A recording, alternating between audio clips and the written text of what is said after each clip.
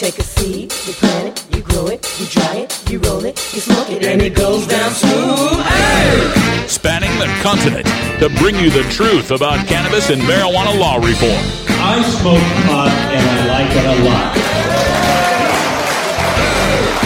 CannabisRadio.com presents The Russ Belville Show, the voice of the marijuana nation. Hey, this is great, man. Now, here's your host, Radical Russ Belville. All right, good day, tokers and tokettes and non-token lovers of liberty. It is Friday, April 8th, 2016, and it's got to be 420 somewhere in the world. What do you know, folks? We've made it to the weekend. So glad to be here. Beautiful spring day in Portland, Oregon. Temperatures are in the 80s. Oh, my goodness. It's beautiful here. We got this warm front moving through. I know a lot of you listening to me back east are freezing. You've got the other side of that front. You got the cold front. You're just shivering to death, and I'm sorry. I can't help myself. I've got spring fever. I'm excited.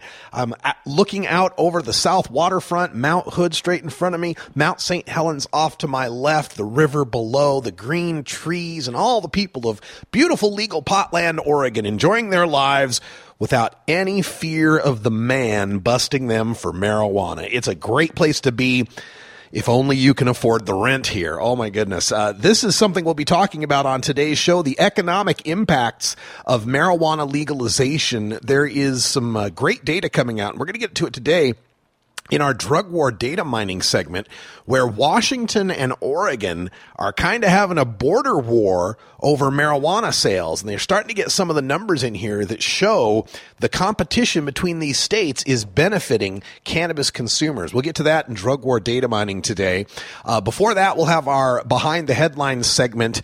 And the Denver channel, ABC 9, I think is the channel out there in Denver, has put out this crazy bit of journalism, quote marks, about how legalization has somehow helped the Mexican cartels, that the Mexican cartels are taking advantage of marijuana legalization. So we'll go to Behind the Headlines and get deep into that and figure out what's wrong with that sort of thinking.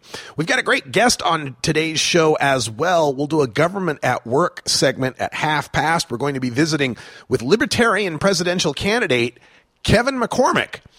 You thought I was going to say Governor Gary Johnson. No, Kevin McCormick is running for the Libertarian presidential nomination. I know everybody knows Gary Johnson from this show, been a guest numerous times. This will be our first time speaking with Kevin McCormick, and we're excited to talk to him about his views on the election.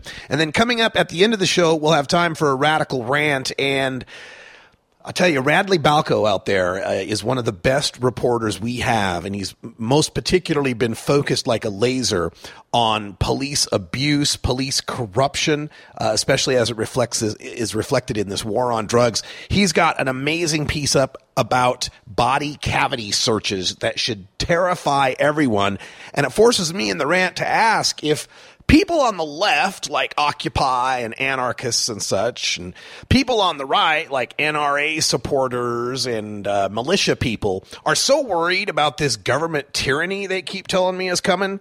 I wonder if they've paid any attention to these cases. Probably not, because they involve drugs, and a lot of times they involve black people, so it's not really on their radar. But we'll take a look at that today in the Radical Rant.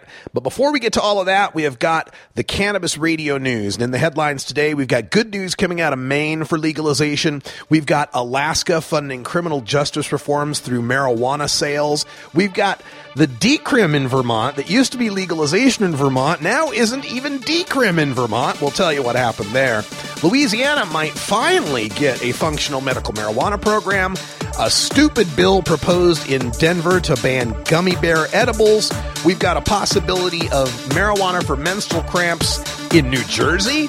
And an interview with the drug czar, Michael Botticelli, where we pull out the world's tiniest violin. All that coming up in Hour 1 of the Russ Belville Show. Then stay tuned for Hour 2. We'll have more news and your calls at 971-533-7111. We're live on CannabisRadio.com from Portland, Oregon. Back in 2. This is the Russ Belville Show on CannabisRadio.com.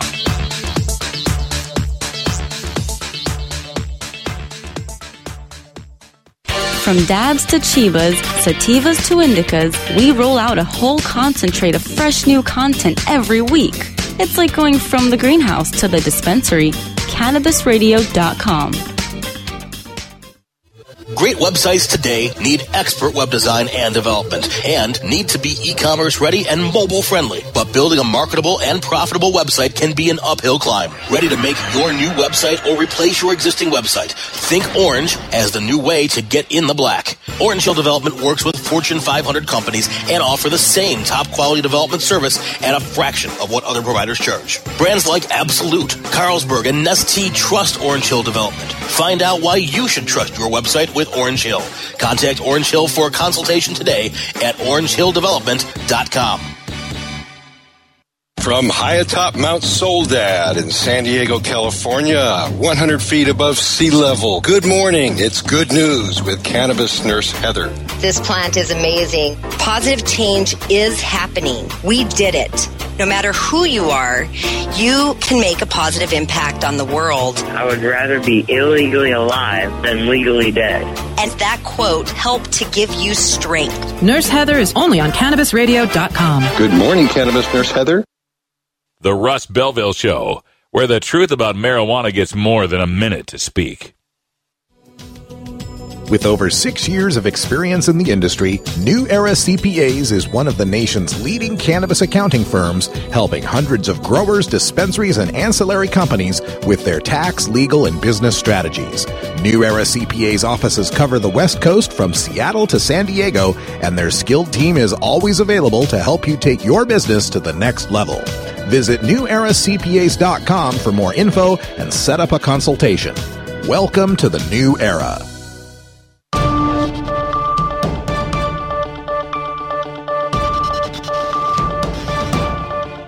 It's time for the Cannabis Radio News, covering the latest headlines in consumer cannabis, medical marijuana, and industrial hemp. Cannabis Radio News is now available exclusively at CannabisRadio.com. Now your marijuana headlines in 4 minutes and 20 seconds. This is Cannabis Radio News. This is your Cannabis Radio News for Friday, April 8th, 2016. Augusta, Maine. A Kennebec County Superior Court judge ruled on Friday that state officials may have improperly invalidated thousands of signatures of registered Maine voters and unlawfully denied citizens their constitutional right to vote on a proposed ballot initiative to regulate marijuana like alcohol. Justice Michaela Murphy found that state officials invalidated more than 5,000 petitions, which included more than 17,000 signatures from Maine voters that were validated by town clerks, without actually reviewing every petition in question. The Secretary of State's office must now review all of the disputed petitions and place the initiative on the November ballot if it determines enough valid signatures were collected. If enough signatures were validated, Maine would become the second state after Nevada to qualify a legalization initiative for the 2016 election. Juneau, Alaska. Sweeping changes proposed to Alaska's criminal justice system could be funded by revenue collected from the state's legal marijuana industry. The Senate Finance Committee has proposed a recidivism reduction fund filled annually with 50% of marijuana tax revenue. That money could fund institutional changes and programs proposed for corrections, health, and social services and public safety. The criminal justice overhaul is designed to keep Alaska's prison population down and lower the number of repeat offenders. Committee co-chair Senator Anna McKinnon said her committee got a best guess estimate from Governor Bill Walker's administration on potential marijuana revenue. They've estimated $3 million going into the fund next year and $6 million annually through 2022. The state has legalized recreational pot, and regulators are in the process of accepting applications for marijuana businesses. Montpelier, Vermont. Senate efforts to legalize marijuana that were watered down to decriminalization in a House committee have now been watered down to a marijuana legalization study. Members of the House Judiciary Committee had first rejected the Senate's bill to legalize possession of marijuana by adults and create a system of regulated commercial growers and dispensaries while maintaining criminal penalties for home cultivation. The committee instead proposed that decriminalization of cultivating 2 plants at home be added to the current decriminalization of possession, while also lowering the alcohol DUI limit to 0.05 for those who test positive for THC. Now that committee has shelved that proposal in favor of merely studying the issues surrounding legalization and decriminalization. Baton Rouge, Louisiana. Louisiana State Representative Ted James has introduced a bill intended to provide a functional medical marijuana program in the Bayou State. House Bill 1112 would create a system of up to 15 marijuana growers licensed by the state to produce non-smokable cannabis products to registered patients. Louisiana has had a medical marijuana law since 1978, which was reaffirmed in 1991, but those laws were inoperable because of the reliance on the need for a prescription. Marijuana cannot be prescribed because federal controlled substances laws forbid it, which is why states with operable laws rely on doctors' recommendations. Louisiana passed an updated medical marijuana law last year, but it has stalled due to a requirement that 2 Louisiana universities are required to produce the marijuana. Denver, Colorado. Colorado Representative Dan Pavon has introduced a bill that would prohibit edible marijuana to be sold in the form of an animal, human, or fruit, common shapes for gummy candies favored by young children. The move echoes a call from Governor John Hickenlooper's State of the State address, where he said, quote, "Back in the day, candy cigarettes desensitized kids to the dangers of tobacco, and today, pot-infused gummy bears send the wrong message to our kids about marijuana," end quote. According to research from the National Confectioners Association, almost 2/3 of gummy candy consumers are adults, not children. Trenton, New Jersey. A New Jersey assemblyman inspired by Whoopi Goldberg has introduced a bill to open up the Garden State's medical marijuana program to women suffering from menstrual pain. New Jersey has only authorized 6,527 patients since the registry was opened in August 2012. Only 10 conditions are approved as a qualifying illness. Washington, D.C., federal drug czar Michael Botticelli, a recovering alcoholic and current smoker, says that the, quote, "smelling pot everywhere is really challenging to people in recovery," end quote. This has been your Cannabis Radio News for Friday, April 8th, 2016. I'm Russ Belville. Legal to listen to all over the world. We're just not sure about France. CannabisRadio.com. The next generation of vaporizers has arrived. Vuber vaporizers are blazing the way with unparalleled technology for oil, concentrate, or dry flower pens.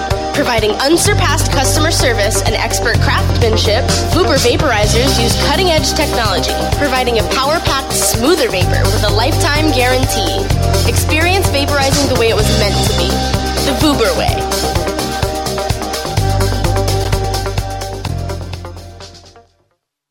It's time. It's time. It's time. It's time. The time has come to end prohibition of marijuana in Vermont. It's time. It's time. It's time for marijuana sales to take place in regulated businesses and stop taking place in our neighborhoods. It's time. It's time. It's time to create rules for testing and labeling marijuana so that consumers can know what they're getting. It's time. It's time. It's time to stop punishing adults for consuming a product that's less harmful than alcohol. And spend more time addressing serious crimes. Prohibition has failed. It's time for a more sensible approach. S241 would end prohibition and regulate marijuana in Vermont. We are ready. We're ready. We're ready. We're ready. We're ready. Vermont is ready. Contact a representative now and ask them to support S241. It's time to end prohibition and regulate marijuana in Vermont.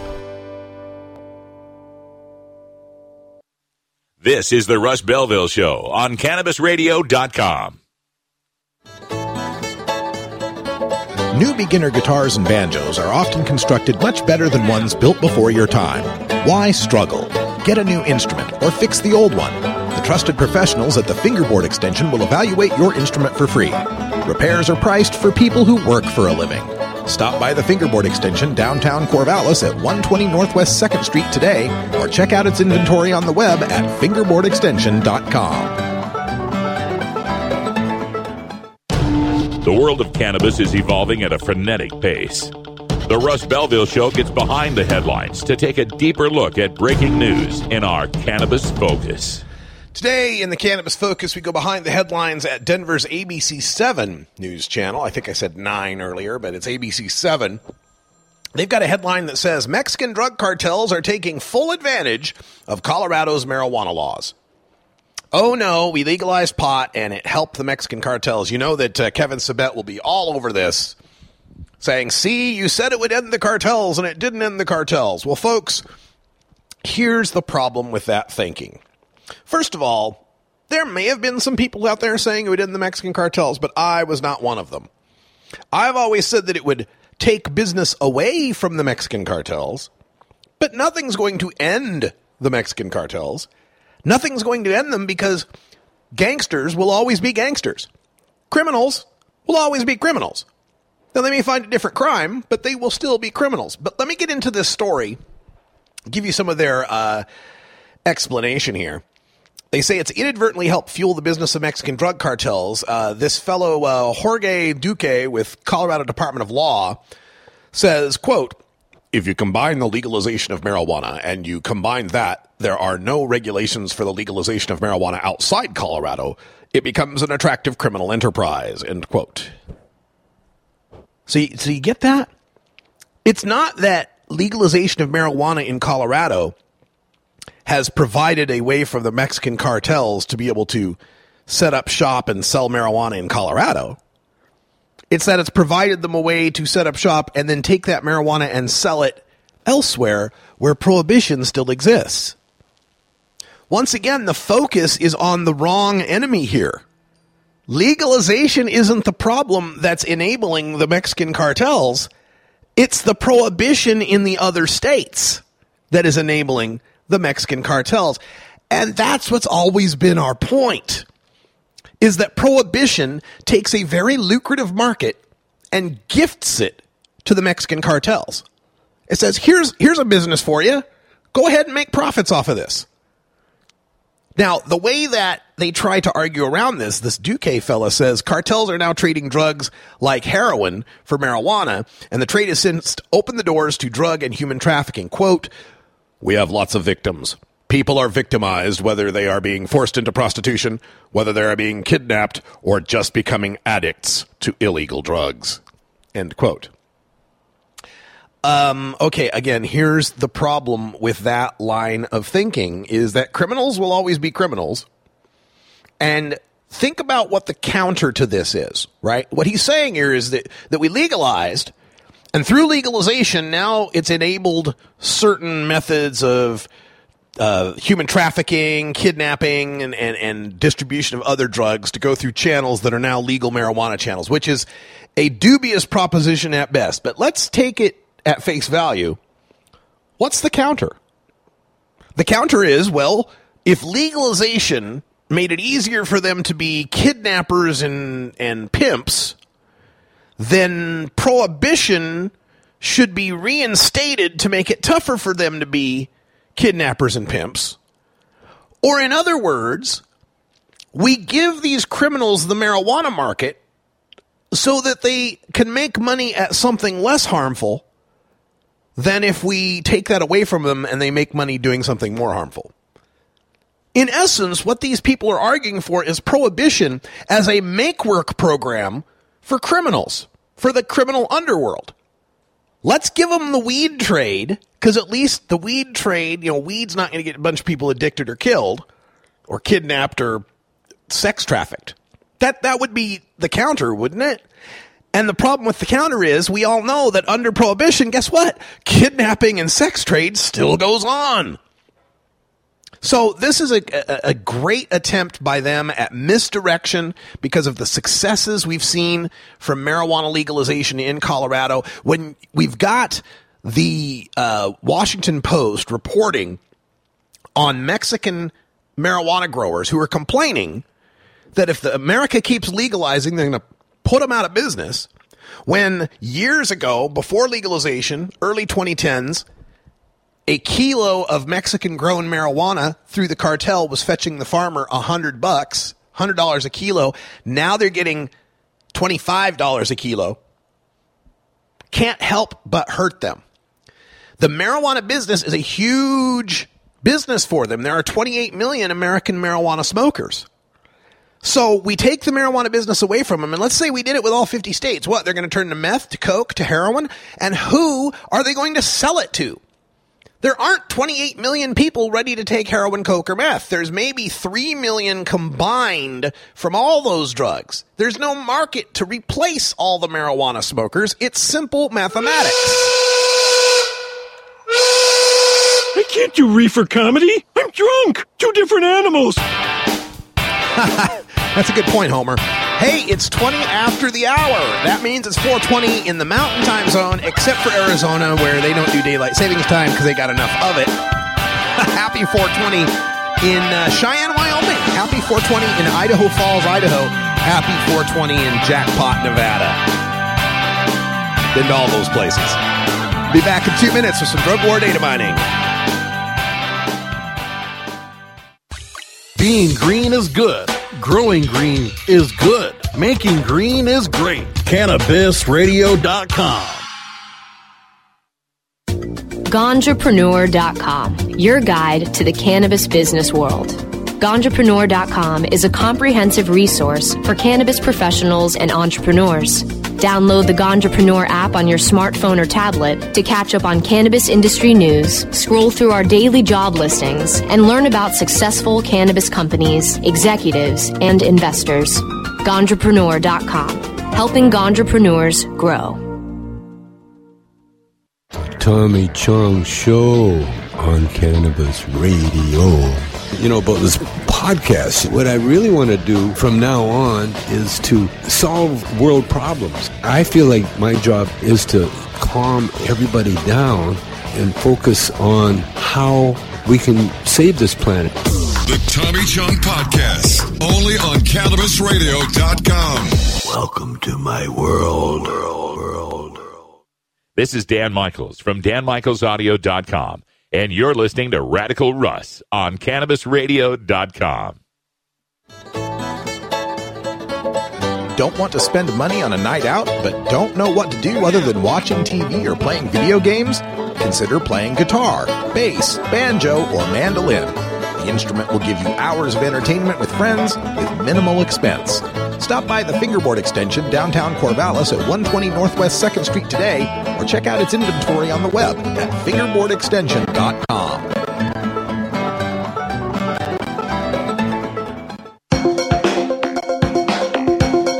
Promoting the end of adult cannabis prohibition is easy because we have facts, science, reason, compassion, evidence, truth, and logic on our side. It's even easier when researchers catalog it all for us.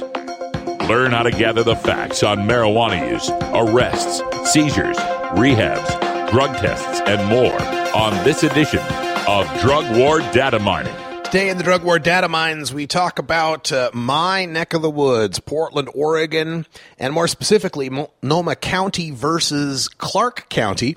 Multnomah County is the county here that houses Portland, Oregon, the state's most populous city and county, and it is bordered on the north by the Columbia River. And right across that river is Clark County, Washington, home of Vancouver, the lesser-known Vancouver, Washington, and all of the residents there. Now, there's always been an interesting cross-border trade between the two states because Oregon has no sales tax and Washington has no income tax, if I'm remembering that correctly, or it's much lower, one or the other.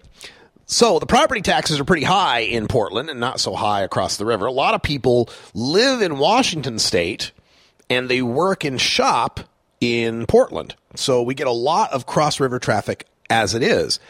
But this hits our market in the case of Washington state legalizing and allowing for adult sales before Oregon legalized and allowed for adult sales. And this story in the Oregonian talks about a 68-year-old retiree who has a home on the Columbia River Gorge, that river that's the border of Washington and Oregon.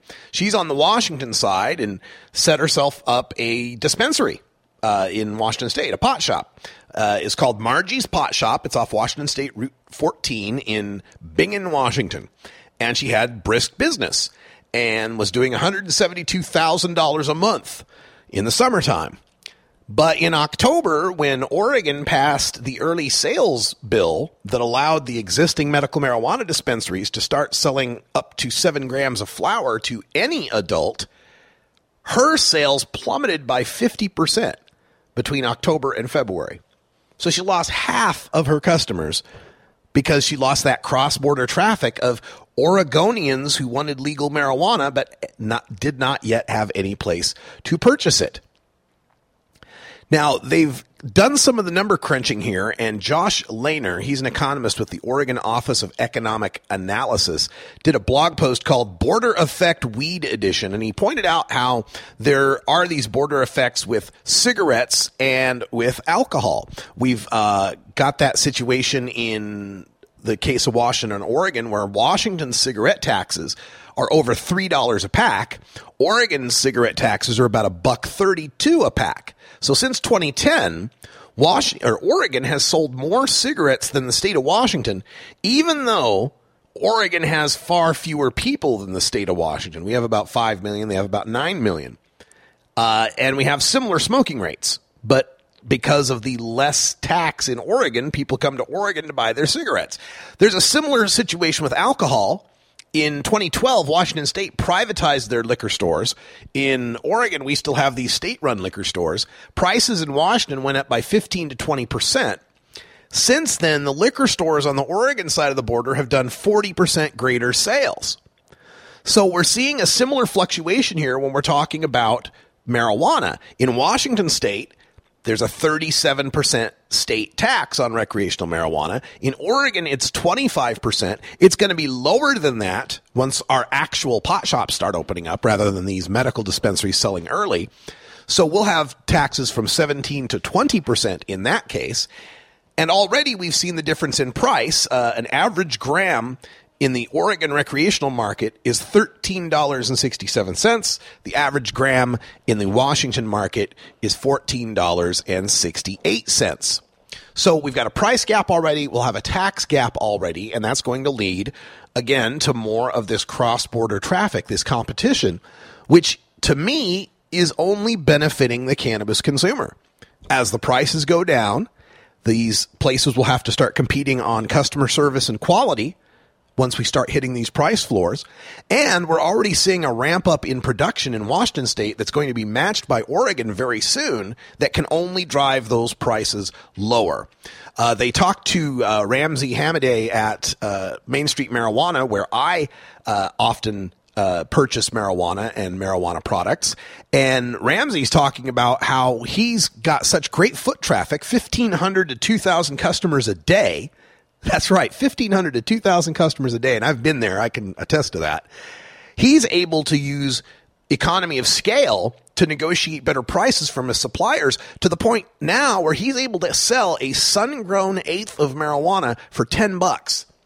$10 an eighth, and that's with a 37% tax tacked onto it, right? That's with the tax included, $10 an eighth.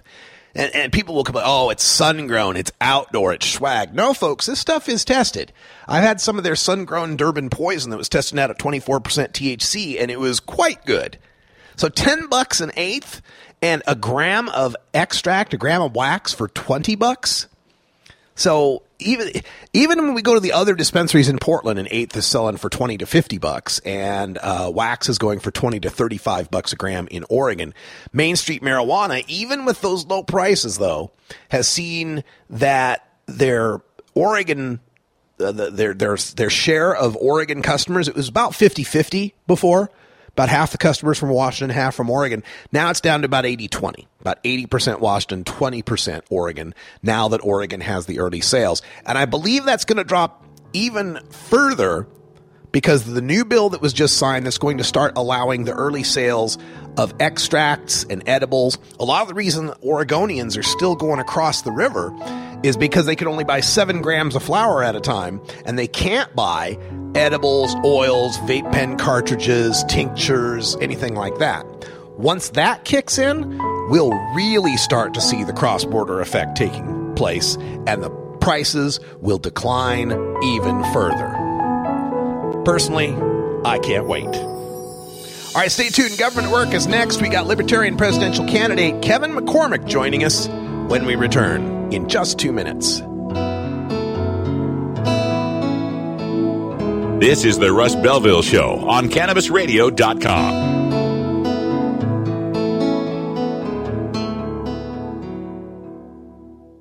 Cannabis use isn't the only thing growing. So are we. Grow with us. CannabisRadio.com.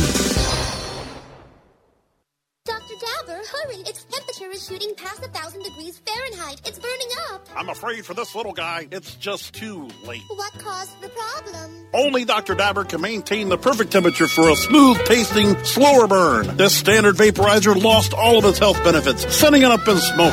So you're telling me that most vapor pens burn so hot they produce smoke, not vapor?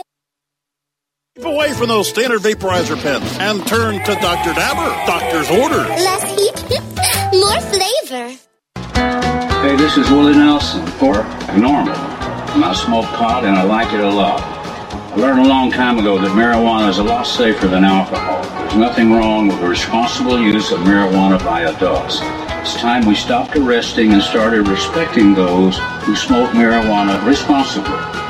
To learn what you can do to help, contact Normal at NORML.org or call toll-free 888-67-NORMAL.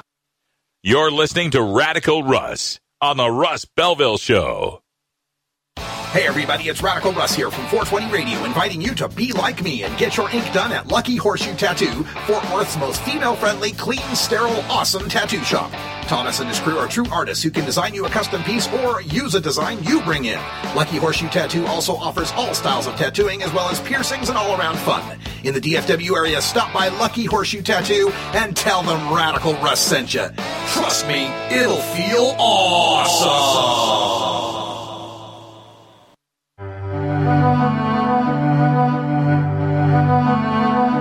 Reforming America's marijuana prohibition laws takes education, lobbying, and voting.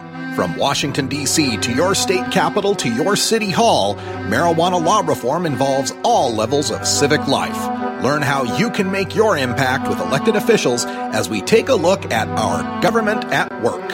Welcome back, everyone. 32 after the hour, and today in Government at Work, we take a look at the U.S. presidential election campaign, and joining us here is a man who is running for president of the United States. Kevin McCormick is on the line. Kevin, welcome to the show.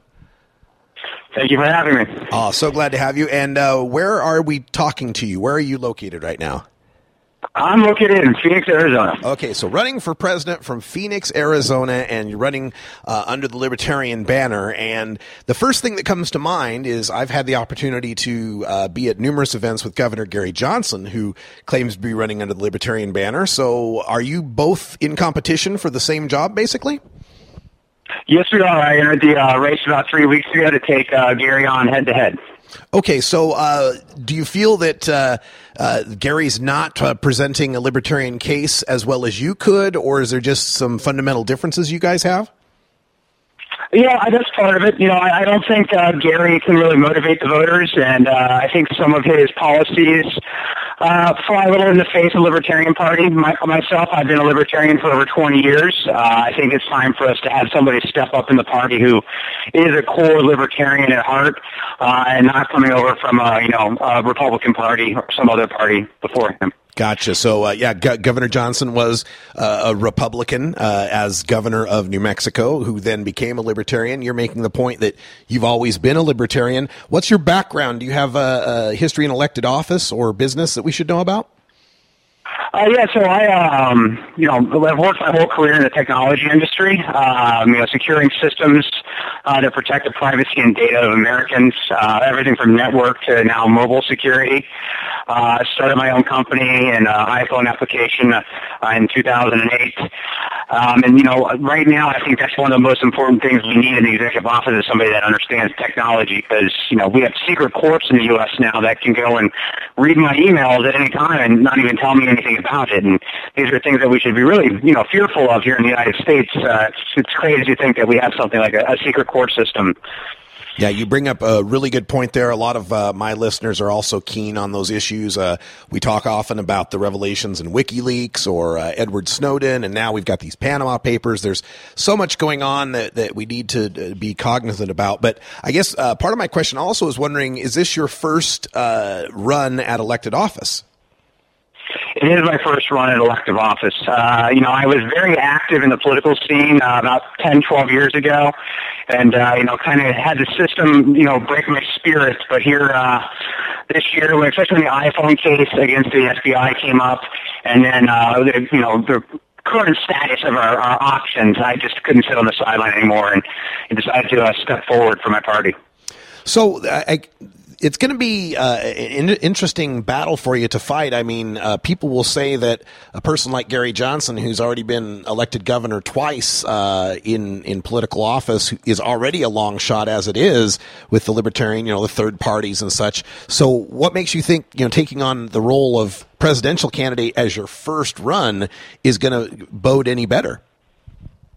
I think I have the personality and background, and also just I'm an average American. My wife and I are both hardworking, both work outside the home with a young family. We identify, and I think America identifies with us. We know what the core issues and what, our day-to-day life is like.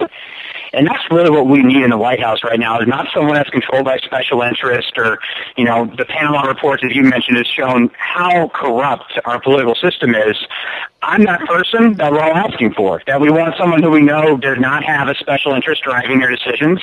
And I'm focused on three key things that I think we should all be focused on, is getting our personal freedom back, privacy, and our free speech. And, those things, the two established parties have been crushing those over the last 50 years, taking more and more of our rights away, to the point where nowadays we don't even notice that so many of our rights have been stripped from us.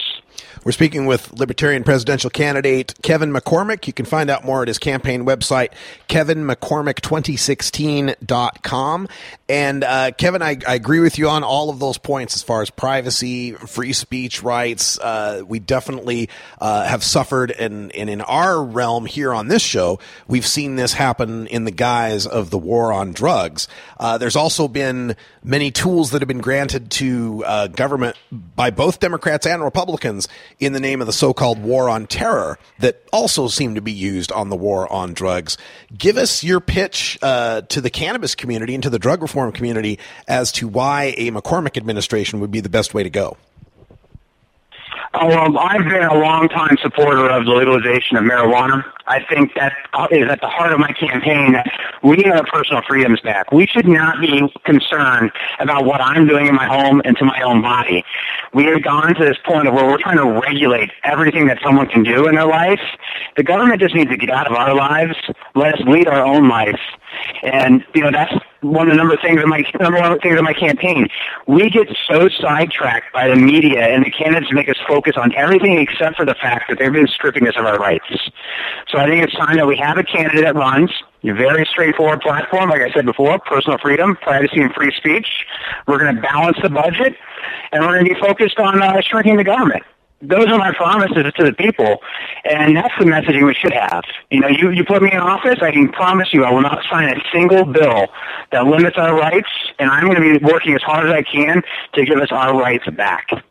That sounds great. And Kevin, you bring up a lot of great domestic policy points.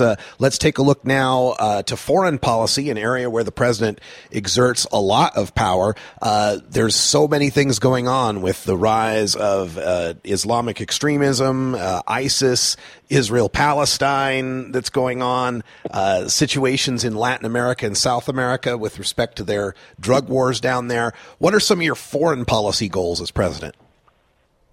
Well, the first thing we need to do is, bring our troops home. We haven't authorized any of these wars, and part of the reason why we have these extremists is because we trained them over the last 50 years. We keep sticking our nose in other people's business, and we keep repeating the same bad habits.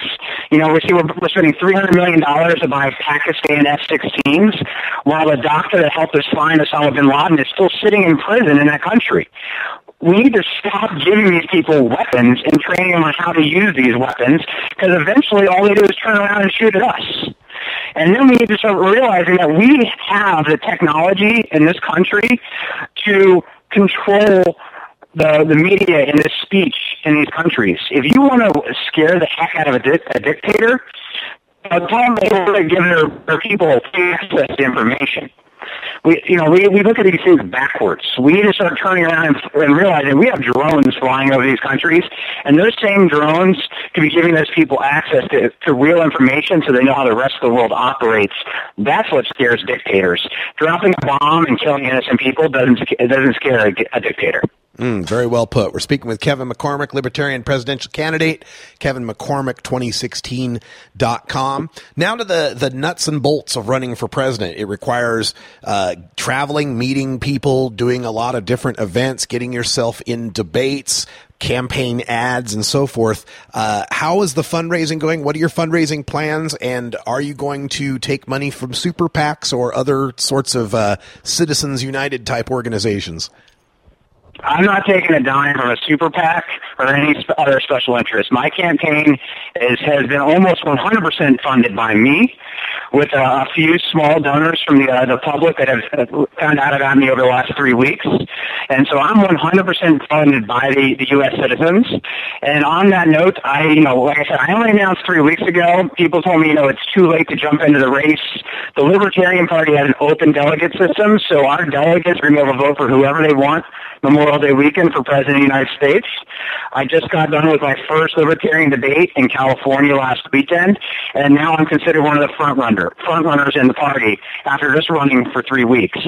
So everyone get out there, like you said, check out my website, go to my Facebook page, find out more about me, because there's a real opportunity to put me on the ballot. We are the only third party that will be on the ballot in every state in November and give you a real option for President of the United States. And I think the timing couldn't be better for the Libertarian Party in that it seems that we're going to have two corporate establishment type of candidates from the Democrats and the Republicans, and on both sides, the left with respect to Bernie Sanders, the right with respect to Donald Trump, have displayed that they're kind of sick of the status quo and the corrupt political system. Gary Johnson has even mentioned that, he's polling at like 11% or something in a three-way poll. This could be the year a third party could make a major splash. Unfortunately, our news media doesn't really tell us a whole lot about you guys. I mean, I know what's going on with the delegates and the Republicans and the Democrats and when their conventions are. Can you tell us a little bit about the process? Like you said something about an open delegate system. Does this mean people could vote for you as the Libertarian nominee at the convention? It's not going to be determined till then. And you said that convention is Memorial Day? Yeah, so the Libertarian convention is Memorial Day weekend in Orlando, Florida. You see all the primaries and everything that are going on for the Republican and Democrat parties. We don't hold binding primaries or anything of that nature.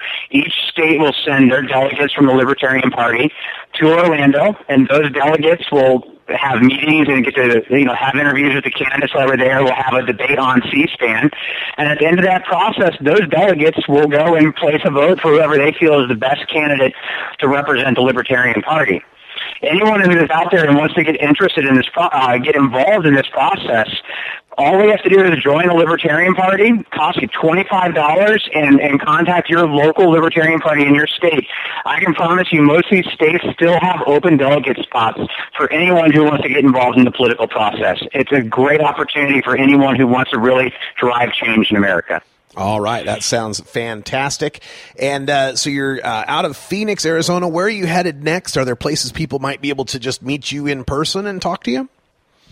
Yeah, I'll actually be in Raleigh, North Carolina, April 22nd and 23rd for the North Carolina Libertarian Party State Convention, and they're also going to be having a Libertarian debate there as well.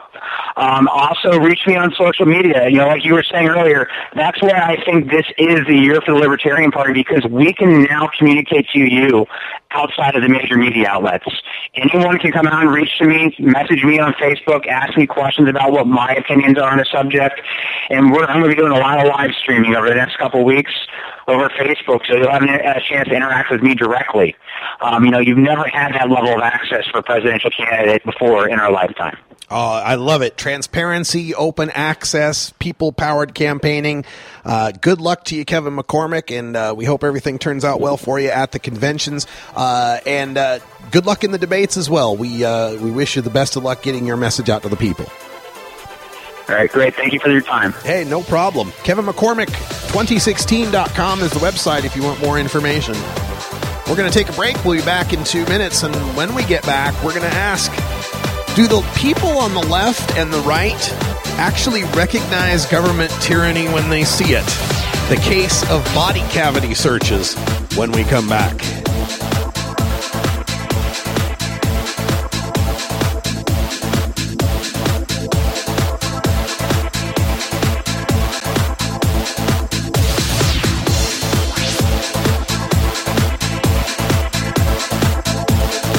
This is the Russ Belville Show on CannabisRadio.com.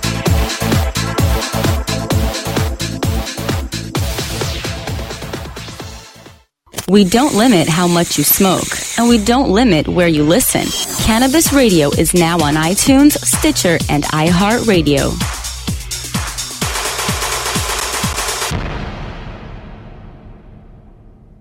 The next generation of vaporizers has arrived. Vuber vaporizers are blazing the way with unparalleled technology for oil, concentrate, or dry flower pens. Providing unsurpassed customer service and expert craftsmanship, Vuber vaporizers use cutting-edge technology, providing a power-packed, smoother vapor with a lifetime guarantee. Experience vaporizing the way it was meant to be. The Vuber way.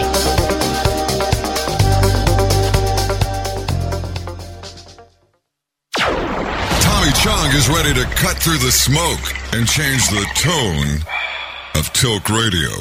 During Dance with the Stars, I started feeling discomfort. Yeah. And not only that, I was doing these old man smells. And it was kind of embarrassing because, all the Dancing with the Stars crew, cast and crew, they were all young kids. Yeah. And then all of a sudden, this old guy would come along and do one of those silent farts, that you don't know you're doing it. Yeah. And all of a sudden you smell, and everybody go, what the hell smells? And, and you knew it was me. And so I'd scurry off to the bathroom, and that's when I knew that there was something wrong. The Tommy Chong Podcast, only on CannabisRadio.com. Welcome to my world. You're not high. You're listening to the Russ Belville Show on CannabisRadio.com. Christian convictions are under attack as never before. Okay. Maybe you're high, too. The Russ Belville Show is proudly sponsored by the Marijuana Business Association. The MJBA, called by NBC News the Cannabis Chamber of Commerce, is the fastest growing business association in the fastest growing industry in America. I've been working with the MJBA for years, and I personally invite you to join the MJBA. MJBA also publishes the popular MJ Headline News on Facebook and the MJNewsNetwork.com and Marijuana Channel 1 on YouTube. Visit MJBA.net for more details.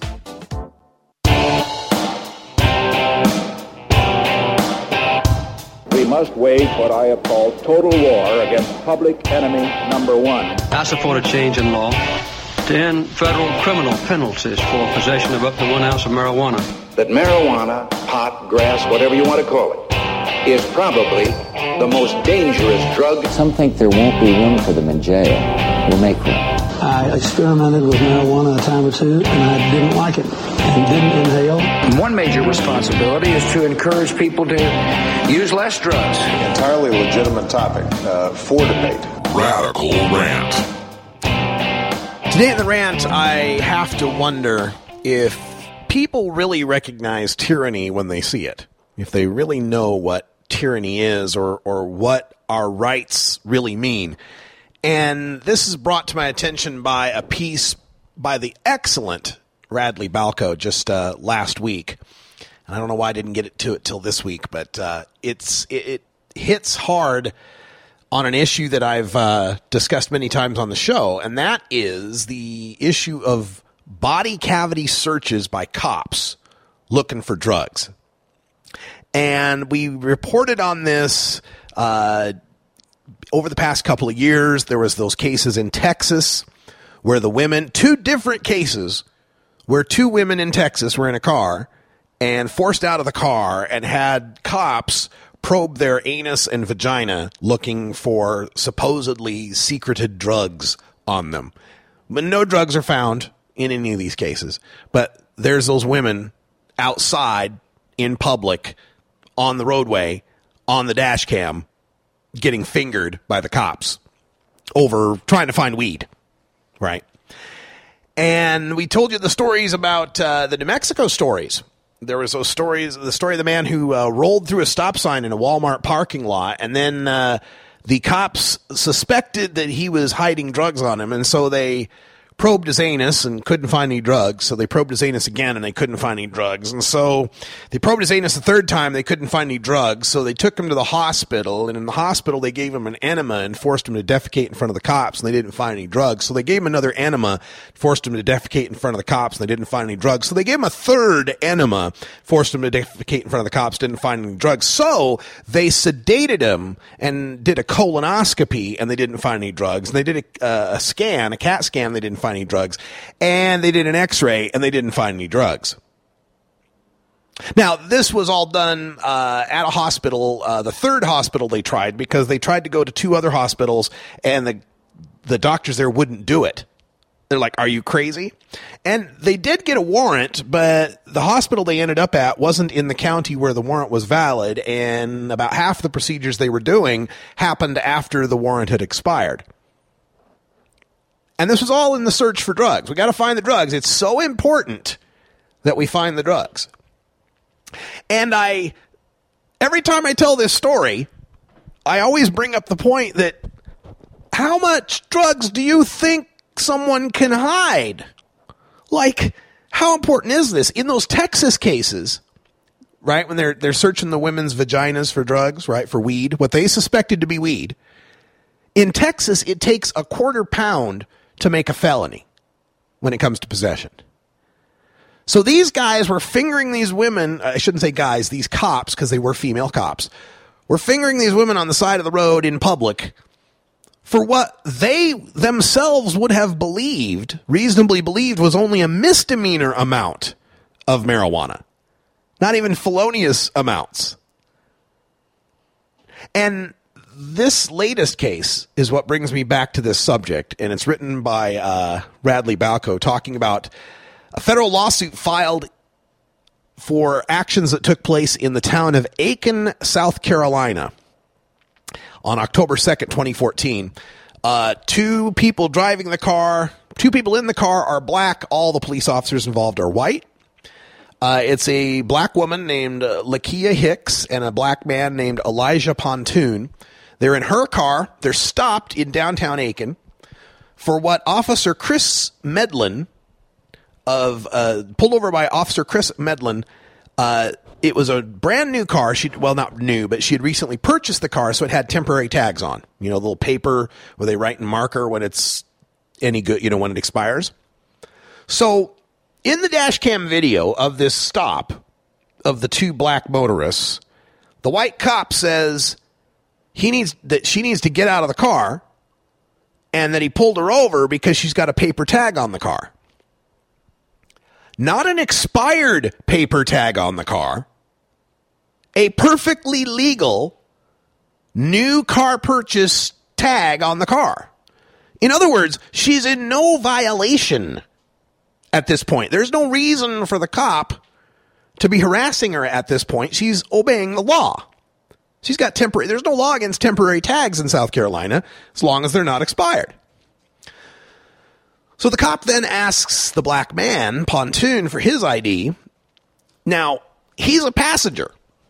Under the law, you don't have to show your ID as a passenger, even if it's a legitimate traffic stop. It's the driver who's suspected of violating a traffic law at that point, not a passenger. There's no probable cause to be trying to ID the passenger. But he provides his driver's license. And a couple minutes later, the cop tells the black woman, that her license and tags check out. Well, we're done then, aren't we?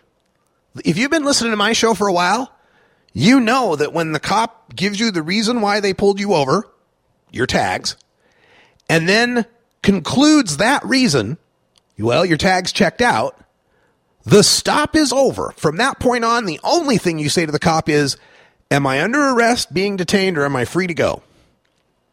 Because the stop is over at that point. Once we've concluded the reason why you pulled me over, the tags, and you said they're okay, we're done. Am I free to go?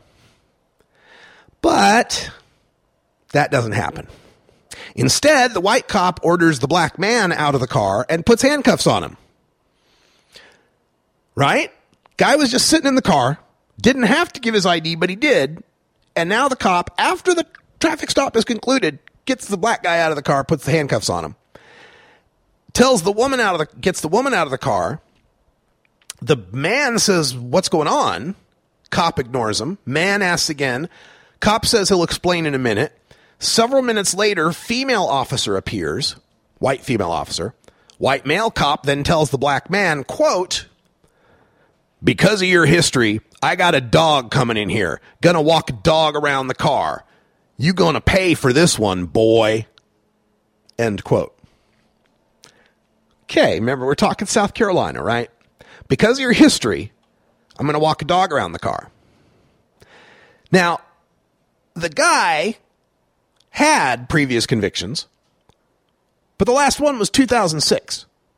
So for the past 10 years, he's been a law-abiding citizen. And there was no probable cause whatsoever. There's no law against having a record in the past. And that does not give enough reasonable suspicion, especially after 10 years of a clean record, that he's doing anything wrong. But the cop shows up with the police dog, walks around the car. A fourth cop shows up. The 4 officers spend 15 minutes searching the car. They find nothing. Nothing in the car. So after that, the original white male cop tells the original white female cop to, quote, search her real good, end quote.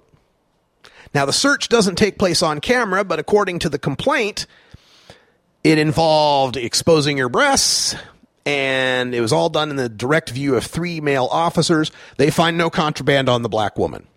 So then they turn to the black man. They ask him to get out of the car, cuff him, pat him down, and then they say, quote, you got something here right between your legs. There's something hard right there between your legs.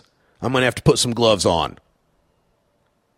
Okay, so, you decide what something hard between the black man's legs was. But what happens is they take him off camera again, and they do an anal probe. They don't see it, but you can hear the audio of what's going on. The black man at one point says that one of the officers is grabbing his hemorrhoids. The white cop replies, I've had hemorrhoids and they ain't that hard. And there's a suggestion in the video that there was 2 different officers that were poking into this man's ass, as one says, what are you talking about, right here? And the other one says, no, right straight up in there. And then the black man says, you're pushing on a hemorrhoid. One officer responds, quote, if that's a hemorrhoid, that's a hemorrhoid, all right? But that don't feel like no hemorrhoid to me, end quote. They continue this search for 3 minutes. They find no contraband.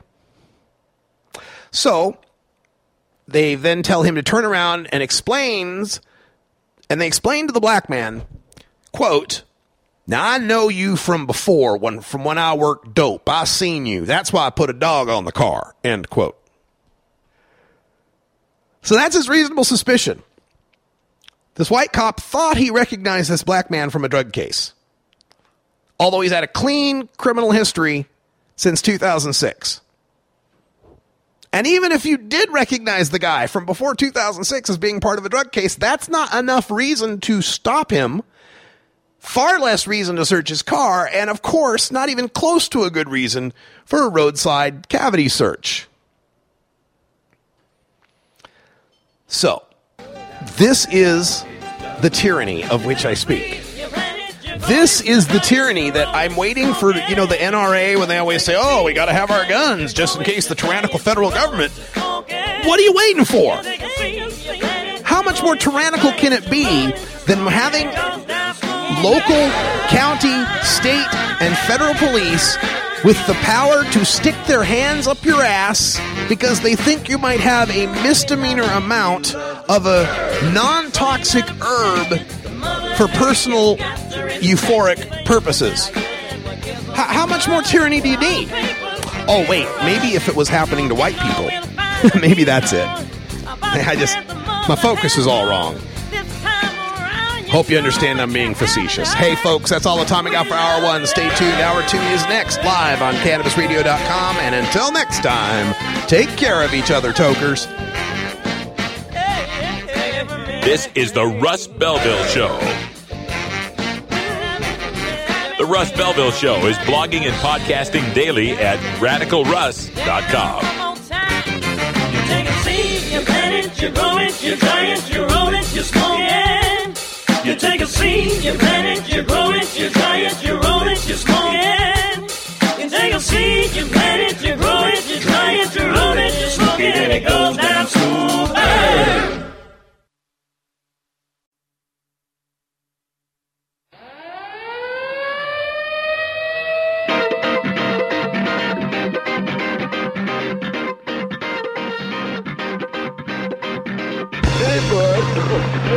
Now it's time for Toker Talk Radio, the voice of the marijuana nation. What are you people?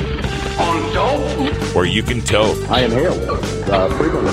Or you can talk. I experimented with marijuana and didn't inhale. Or you can toke and talk. 10 federal criminal penalties for possession of up to 1 ounce of marijuana. While we talk about toke on Toker Talk Radio. So, by the way, when it comes to pot, if you're 40 years old, you live in a log cabin in Oregon, you got 12 giant pot plants in your backyard, have a ball. Live from beautiful Portland, Oregon at Rolla J Studios. Hey, this is great. Just like cannabis. Plus your calls live at 971-533-7111. They're walking on their pants with their cap on backwards, listening to Enema Man and Snoopy Poop Dog. What's to keep somebody from getting all potted up on weed and then getting behind the wheel? Gateway theory doesn't work. It's a reality. Holland, is it real? Don't tease me. We're locking up people that take a couple of puffs of marijuana, and the next thing you know, they got 10 years. And now, here's your host, the guru of ganja graphics, the sultan of sativa statistics, and the worst nightmare of a reefer mad prohibitionist. A polite, perspicacious, productive pothead with a propensity for PowerPoint. Radical Russ Belville. All right, welcome back, everyone. My last live hour of the week. It's Friday. Welcome to the weekend. I hope you're having a good one. Although I'll be on the Herb Thrasher Flower Hour tonight on 420radio.org. If you're into rock and metal, join us 8 o'clock Pacific time on 420radio.org. Also, Stoner Jesus has the night off tonight, so there will be no live Stoner Jesus show after my show tonight. So sorry to have to break the news, but I'm sure you'll get a great replay of Stoner Jesus coming up at 5 o'clock.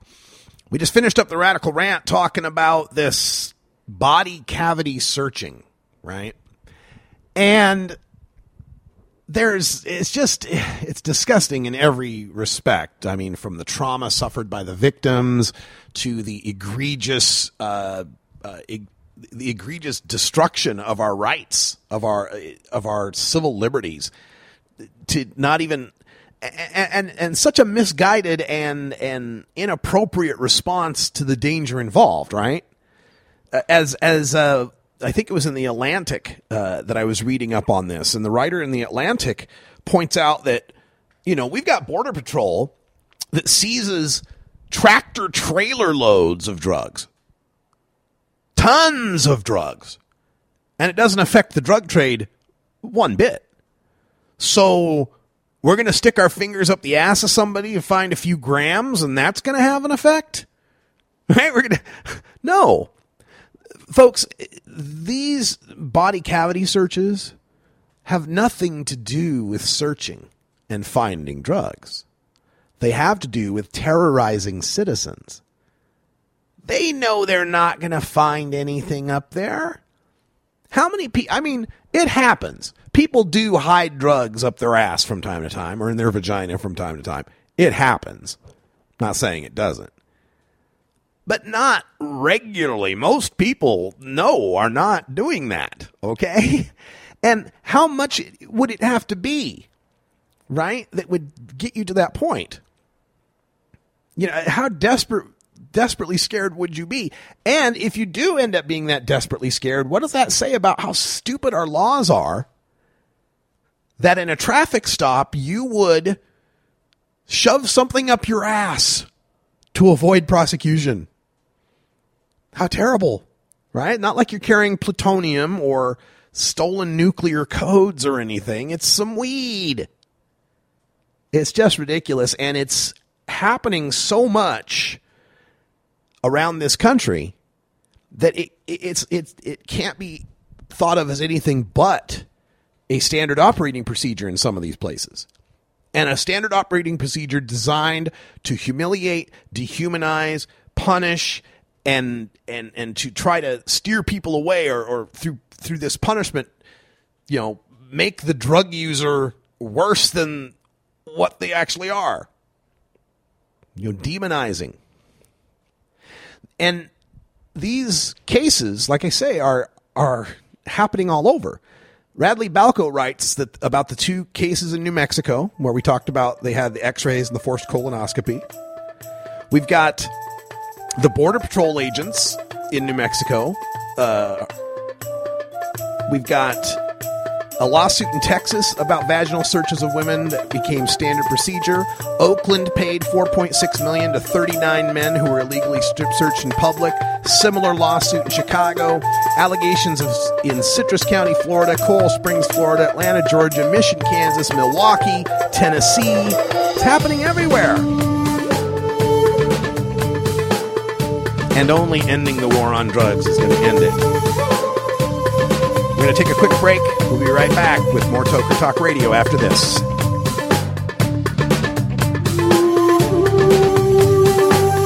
This is the Russ Belville Show on CannabisRadio.com.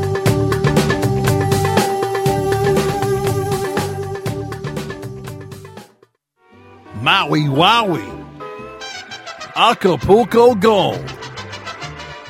California Kush. Our strains stretch everywhere, too. This is the Cannabis Radio Network. Ganjapreneur.com, your guide to the cannabis business world. Ganjapreneur.com is a comprehensive resource for cannabis professionals and entrepreneurs. Download the Ganjapreneur app on your smartphone or tablet to catch up on cannabis industry news, scroll through our daily job listings, and learn about successful cannabis companies, executives, and investors. Ganjapreneur.com, helping Ganjapreneurs grow. Tommy Chong is ready to cut through the smoke and change the tone of Tilk Radio. All you have to do is decriminalize. We don't need a government regulation to tell us this is good pot, that's bad pot. We don't need any of that. The Tommy Chong Podcast, only on CannabisRadio.com. Welcome to my world. You're not high. You're listening to the Russ Belville Show on CannabisRadio.com. And if standing for the Constitution make you a wacko bird, then I am a very, very proud wacko bird. Okay. Maybe you're high, too. When you are starting up a medical cannabis business, you want a fired-up lawyer who understands the needs of cannabis consumers.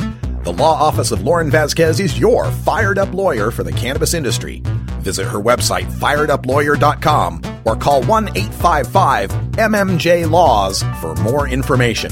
That's 855-665-5297 for Lauren Vasquez, your fired-up lawyer, or email fireduplawyer@gmail.com.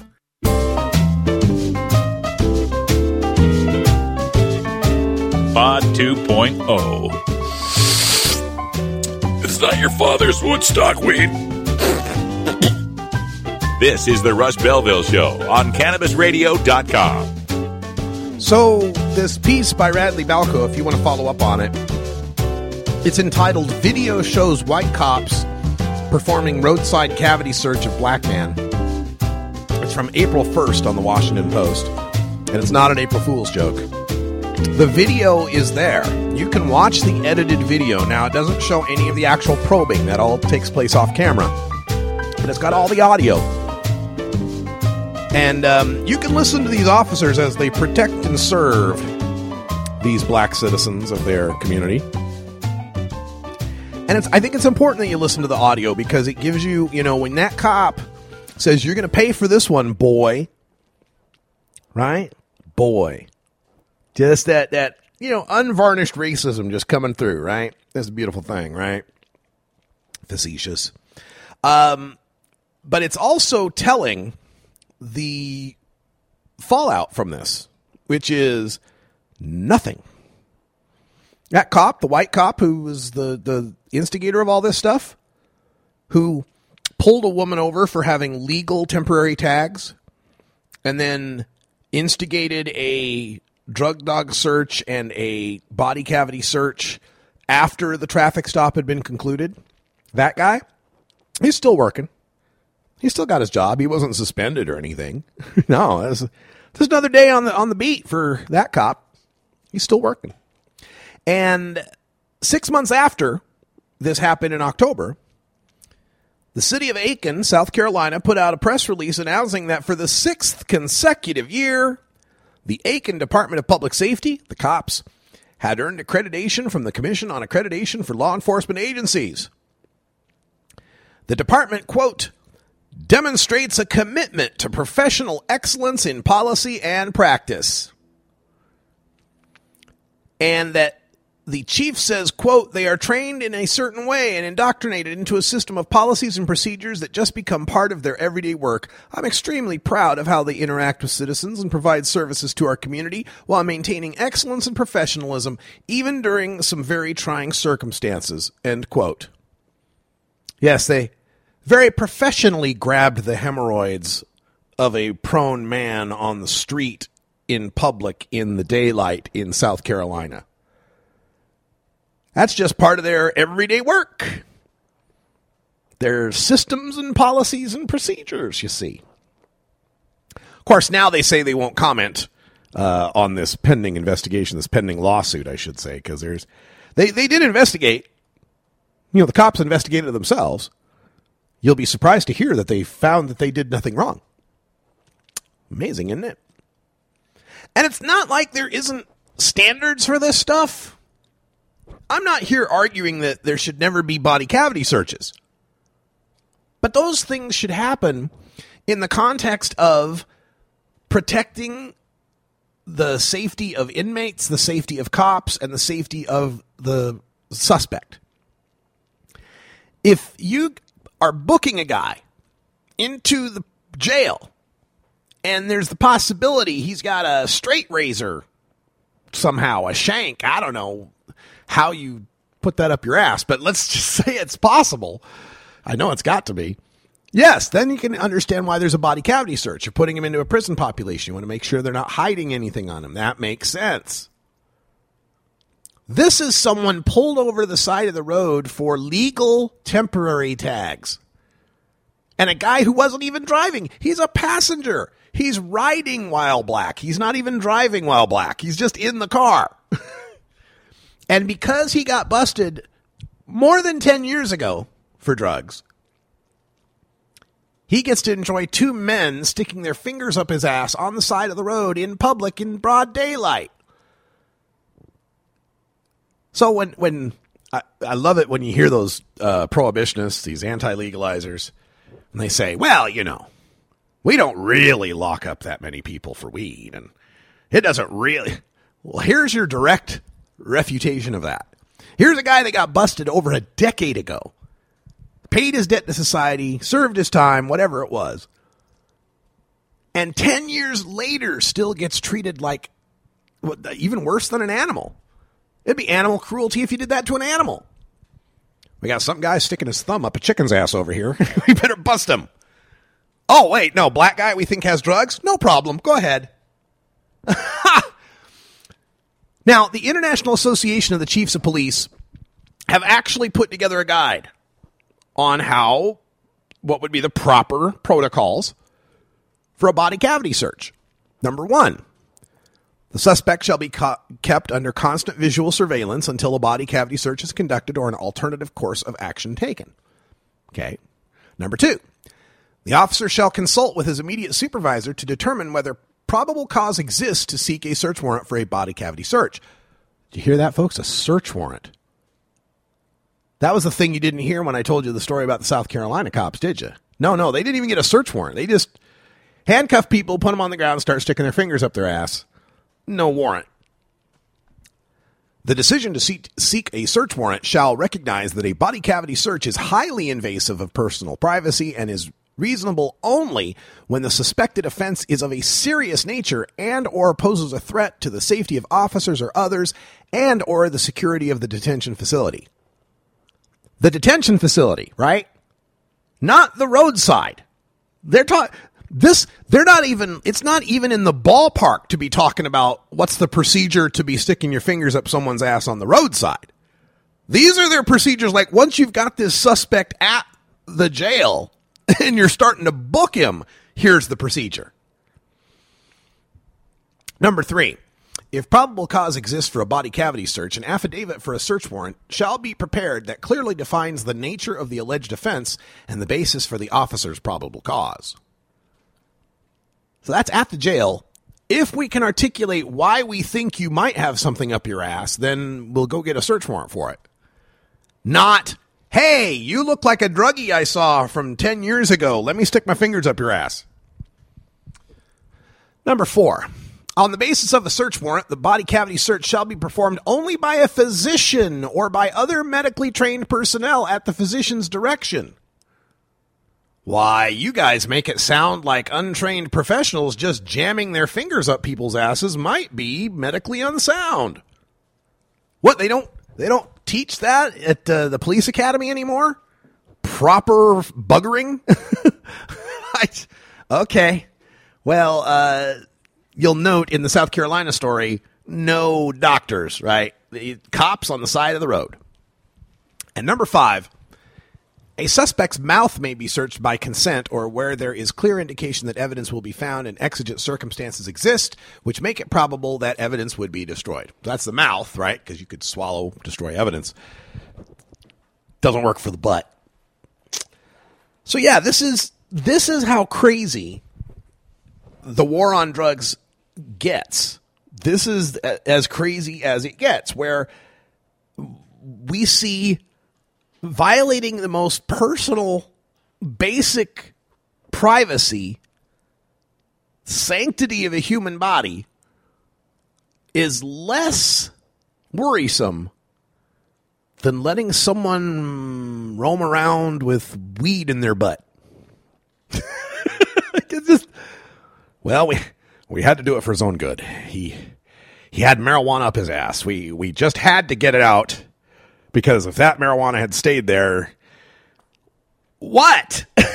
What is the big issue No, it's because we want to catch fish, right? We want to catch criminals. It doesn't have to do with protecting and serving anymore. It has to do with searching and arresting. It has to do with making quotas. It has to do with getting fines paid and private prison cell beds filled. The cops now have just become a collection arm of the government. In a lot of cases, especially when we're talking about traffic violations and we're talking about drug violations. It has nothing to do with protecting us. It has everything to do with raising money and keeping budgets, keeping jobs. Hopefully, enough people are learning about this that it will start to have some effect. Maybe we can start to move the needle in the other direction. Maybe get people to back away from their hate and prejudice just long enough to recognize that even if someone is the dirtiest scumbag, welfare grifting, homeless, loser, asshole, stashing PCP up his ass, even if it's that guy, he's got rights. He's got fundamental rights. And where we start to understand that if we don't provide fundamental protection, fundamental rights, fundamental liberty to the most reviled people, then it's not going to be good for anyone. It's, injustice anywhere is a threat to justice everywhere. And by the way, when I'm saying reviled people, please don't take that for me saying black people are reviled. I'm saying how society looks at drug users and the lower class and the minorities and so forth. It's not my view. Don't misconstrue what I'm saying. But this is a major turning point in America. People are starting to recognize the problem of mass incarceration. And we just recently saw Bill Clinton stumping for his wife, Hillary Clinton, who was heckled by some Black Lives Matter protesters recently, and he came back and his response could have been written on Fox News, saying something about, you people are just supporting those gangbangers who got 13-year-olds hopped up on crack and then took those very lives you're supposed to care about. He's really stepped in it this time, hasn't he? But this is the mass incarceration problem. This is the war on drugs problem. This is the militarization of the police problem.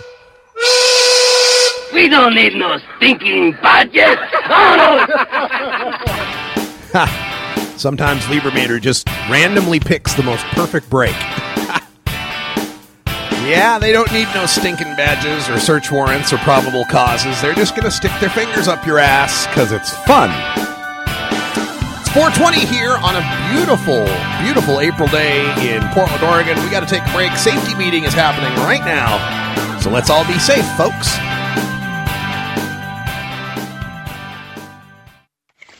How high do you like your profit margin?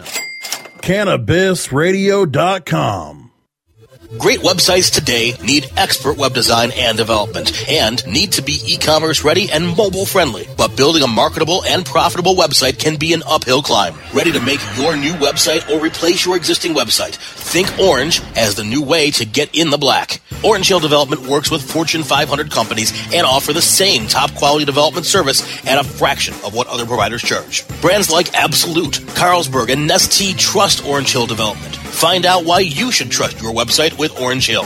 Contact Orange Hill for a consultation today at orangehilldevelopment.com. Georgia. Hi, this is Willie Nelson. Alcohol prohibition didn't work in the 1920s, and marijuana prohibition isn't working today. It's time we stopped arresting responsible marijuana smokers. It's the fair thing to do. For more information, contact NORML, the National Organization for the Reform of Marijuana Laws. Call toll-free 888-67-NORML or visit their website at norml.org. Get the latest updates on the Russ Belville Show by following Radical Russ on Twitter and liking the Russ Belville Show on Facebook. Coming soon to a city near you, Cannabis Finance Boot Camp. Get all your cannabis accounting, legal, and compliance questions answered by their knowledgeable panel of industry experts who want to help your cannabis boom. Whether you're a grower, dispensary operator, or a newcomer to the field, your cannabis needs Cannabis Finance Boot Camp. For information on upcoming events, visit CannabisFinanceBootCamp.com.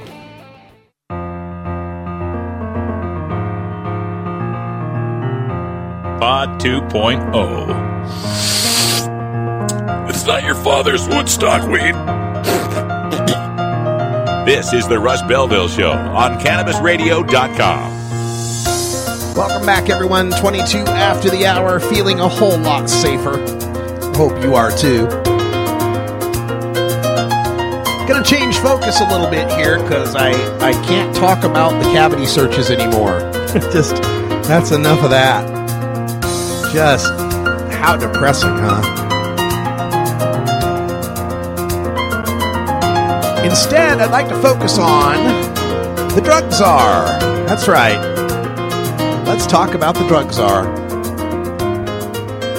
Our drug czar's name is Michael Botticelli, in case you didn't know. And the news from the New York Times Magazine and the interview by Anna Marie Cox, the headline, Michael Botticelli is not in favor of legalization. Wow, we're surprised. See, the fact is that the drug czar statutorily cannot be in favor of legalization. The very definition of the job requires that the head of the Office of National Drug Control Policy, a.k.a. the drug czar, must oppose any attempts to move marijuana out of Schedule 1 for any purpose whatsoever, medical or recreational. He has to oppose it. It's in his job title. Michael Botticelli, Director of Office of National Drug Control Policy, that will never legalize marijuana. Might as well be on the business cards. Now, it's interesting, though, in that Botticelli is our first drug czar who is not overwhelmingly a part of the law enforcement community. You know, we've had General Barry McCaffrey, and we had police officers and so forth that have done this job.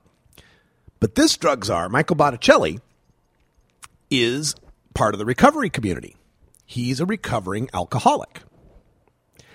And he thinks this gives him a different perspective on the war on drugs. And to some extent, it's true in that he doesn't see it from that perspective of lock them all up and throw away the key. The only problem is somebody who's coming from this Alcoholics Anonymous recovery community is willing to substitute the hard jail cell for the soft jail cell of rehab. He's willing to endorse a policy that tells us all of us cannabis consumers that we're somehow sick or damaged or defective and require some sort of re-education and medical treatment. He says, quote, "We want to focus on public health strategies," end quote. Which is fine. I'm all for public health, but on a voluntary basis.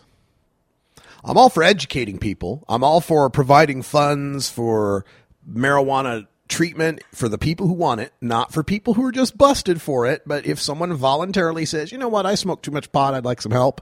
Sure, let's get these guys some help. But not mandatorily. And that's the difference here, is that this drug czar is like a Kevin Sabet type who wants to keep marijuana illegal so that there is this pressure. There's this pressure from the threat of the hard jail cell that will entice you to take the soft jail cell, the rehab. So here's the quote that caught my attention. And Anna Marie Cox asks, has your experience with addiction informed your opinion on legalization and decriminalization? And the drug czar answers, quote, "I'll take off my policy hat and talk about it as a person in recovery. Fundamentally, I know my recovery is my responsibility, and I have been in recovery for 27 years. But walking down the street and smelling pot everywhere is really challenging to people in recovery. I think that there is a middle ground where you can move people away from the criminal justice system without some of the challenges that might come along with legalization." Anna Marie Cox answers, "But alcoholics can walk down the street and smell alcohol. Would you want to make alcohol illegal?" And he answers, "No." Okay, so let's just deconstruct this a little bit, right? Here's a guy who's been in recovery from alcohol for 27 years. But it's a problem for him to smoke pot or to smell pot when he's walking down the street? You're not the pot smoker, dude. How is this hurting you? Now, are you saying it's hurting the people that are recovering marijuana addicts that are in recovery and they have to walk places and smell marijuana? Oh, no. I totally understand, Mr. Drug Czar. See, I'm a person in recovery from obesity. I'm trying to lose weight. I have this weight problem. Had it all my life. I'm in recovery from obesity. When I walk down the street, I have to smell hot dogs and hamburgers and donuts in these shops all around town. Sometimes people are eating this stuff on the patios. I can see it. I can smell it. And as a person in recovery from obesity, oh, it's so tough. I have to walk by this stuff every day that it smells so good. So you know what I do? I walk by. That's what you got to do. See, you can't open up your sentence saying, fundamentally, I know my recovery is my responsibility, and then complain, but there's pot everywhere. I smell pot everywhere. Yeah, that's your responsibility to deal with the fact that there are temptations out there that may be bad for you. Just like I have to deal with the fact that I can walk 3-4 blocks in any direction in any major city, and there's a Subway or a McDonald's or some ice cream or something that I probably shouldn't eat. And we all have to take that responsibility for ourselves. He goes on to explain what he'd like to see. Anna Marie Cox asks, are you saying that there should just be more safe spaces for people who are in recovery where there aren't drugs present? He answers, well, think about what we've done with tobacco. We've changed the availability, we've really changed the culture, and our smoking rate is at its lowest level. Unfortunately, I still smoke. We got a guy who's a tobacco addict lecturing us about the smell of pot everywhere. Okay. But let's analyze what he said there. We should think about what we've done with tobacco. Okay.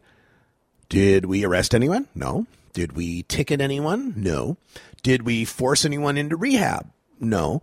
Did we require that they take pee tests to make sure they don't turn up positive for nicotine? No. Did we seize any of their assets? No. Did we cost them their jobs, their scholarships, their financial aid, their public housing? Nope. Okay, so I'm with you there so far, Mr. Drug Czar. Let's look at what we did with tobacco, which, by the way, when I was a kid, 7 out of 10 high school seniors had tried tobacco. 7 out of 10 had tried tobacco in 1985. Today, it's fewer than 4 in 10. And it's fewer than have tried marijuana. And again, we didn't arrest anybody, ticket them, criminalize them, stigmatize them in any way.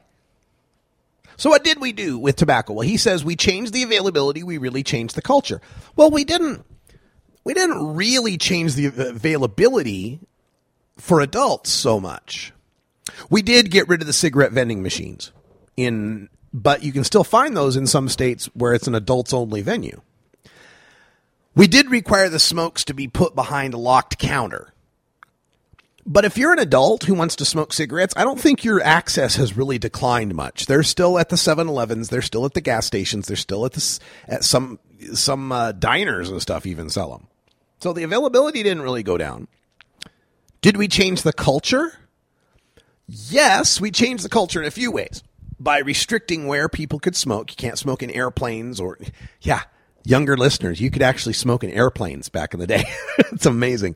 You can't smoke in airplanes. You can't smoke in restaurants, and you can't smoke in public places, and you have to smoke 25 feet away from the door and all that. All that had something to do with it, and cigarette taxes had something to do with it. But you know what really had the most to do with the changing culture of tobacco?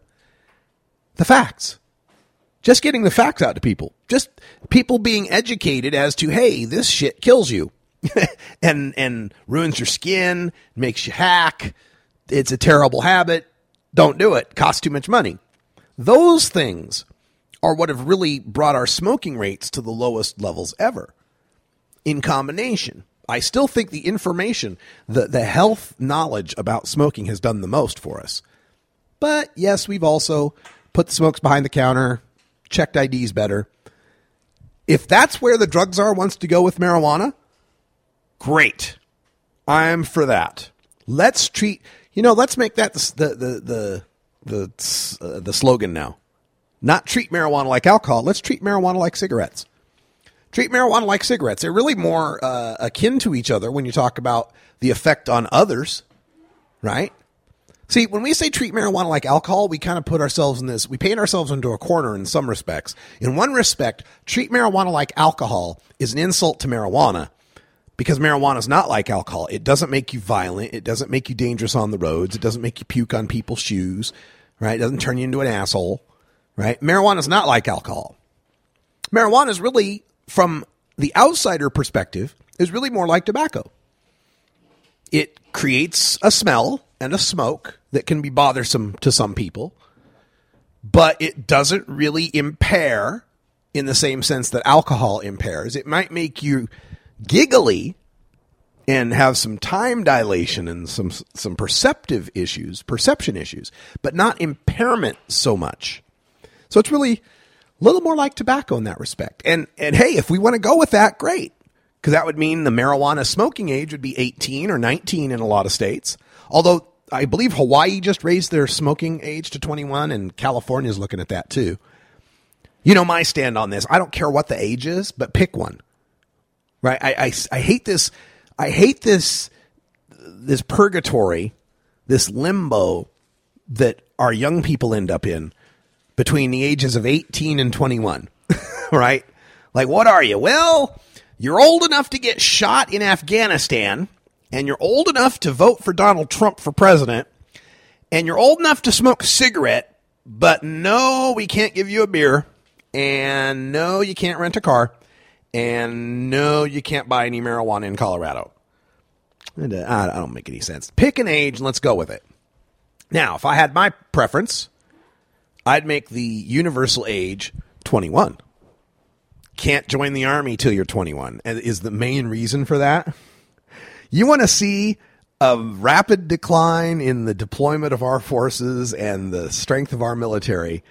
Raise the military enlistment age to 21. In your 18, 19, 20, man, you're just, you're crazy, to be honest.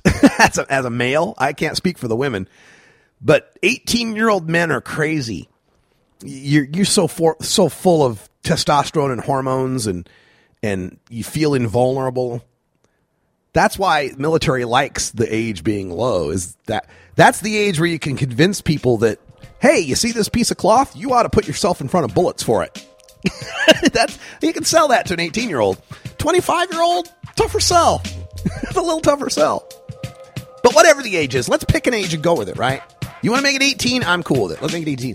I got another idea. Let's make the universal age for everything 21 or your high school diploma. You get a high school diploma at 16? Great. You can drink, you can smoke, you can smoke weed, you can vote for president, you can enlist in the military.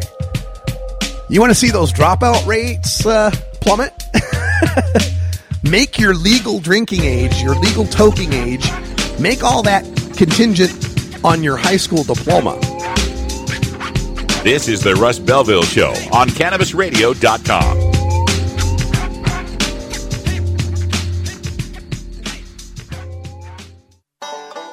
Seed to sale, clicks to conversions, and more. You're listening to the Cannabis Radio Network. The next generation of vaporizers has arrived. Vuber vaporizers are blazing the way with unparalleled technology for oil, concentrate, or dry flower pens. Providing unsurpassed customer service and expert craftsmanship, Vuber vaporizers use cutting-edge technology, providing a power-packed, smoother vapor with a lifetime guarantee. Experience vaporizing the way it was meant to be. The Vuber way.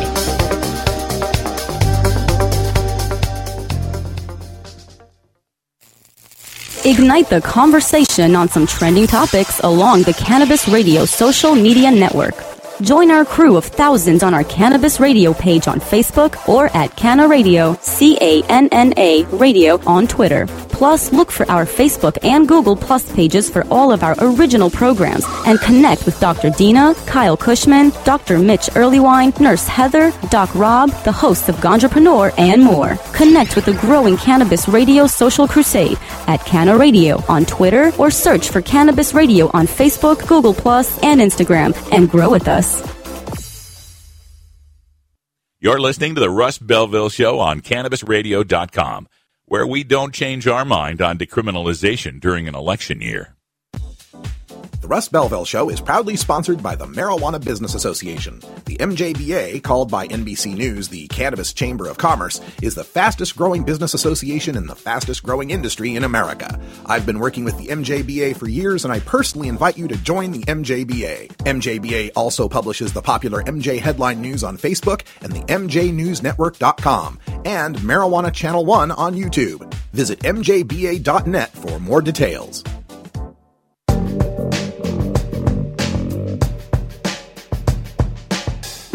Warning, hits taken on this show are larger than they appear. Do not try this at home. These people are professionals. Or at least they pay me to say that. This is Dan Michaels from danmichaelsaudio.com, and you're listening to Radical Russ on CannabisRadio.com. Welcome back, everybody. Just going through my emails. Got the confirmation for the Blazers versus Nugs game. It's taking place this next Wednesday. And the pre-party, which is going to feature Cliff Robinson, a.k.a. Uncle Spliffy, is going to be held at Refuge PDX. And I just got confirmation that they've got a table, internet, and electricity for me. So we will be able to stream live from Refuge PDX this Wednesday for the Blazers versus Nugs pre-party. And cross my fingers, I hope we get Uncle Spliffy on the show with us. That'll be a lot of fun. Portland Normal will be joining us out there as well. I just got the information out to Herb Thrasher, Scott Gordon, the executive director of Portland Normal. All right, so let me get back to some data, because I was telling you about that Oregon border effect, the Washington-Oregon border effect. And economists have seen this before with respect to cigarettes and alcohol, both of which sell better in Oregon than sell in Washington because we got lower taxes on both of those things and lower prices. So they're seeing a similar effect here in Washington State, and I found the blog post that was referenced from the Oregon Office of Economic Analysis. Josh Lehner put this together, Border Effect Weed Edition, he calls it. And what it points out is that in Washington State, they had a slide from their Washington State Economic and Review Forecast Council that said Oregon legalization may have affected Clark County, but statewide sales continue to grow. Now, just geographics, so you know what we're talking about. Clark County is the county right across the river from Portland, Oregon. It houses Vancouver, Washington, and up until recently housed the best-selling pot shops in the state. The number one, by a long shot, was Main Street Marijuana in Vancouver, but another one was coming up as number 3 for a long time. And Vancouver's not the biggest place. In fact, Vancouver, the 4 shops in Vancouver for a while were outselling the 15 shops in Seattle combined. And how could that be? Well, because Vancouver's right across the river from Portland, Oregon. And so once sales began in Vancouver, Oregonians went across the river to buy weed. Even before it was legal for us to possess it, like we weren't legal to possess until July of 2015. But even before that, we were crossing the river and, buying weed. So once it became legal in July, there was a great increase in how much weed sales Clark County was getting. They went from $250,000 in weed sales to over $400,000 in weed sales. But then in October, a huge drop. And understand that, the weed sales numbers have increased every month pretty much, either increased or stayed steady every month since they started their legal sales in July of 2014. But in October, a huge drop. Clark County went from over $400,000 in sales to under $250,000 in sales. And that huge drop corresponds to October 1st, 2015, when legal recreational sales began in Oregon.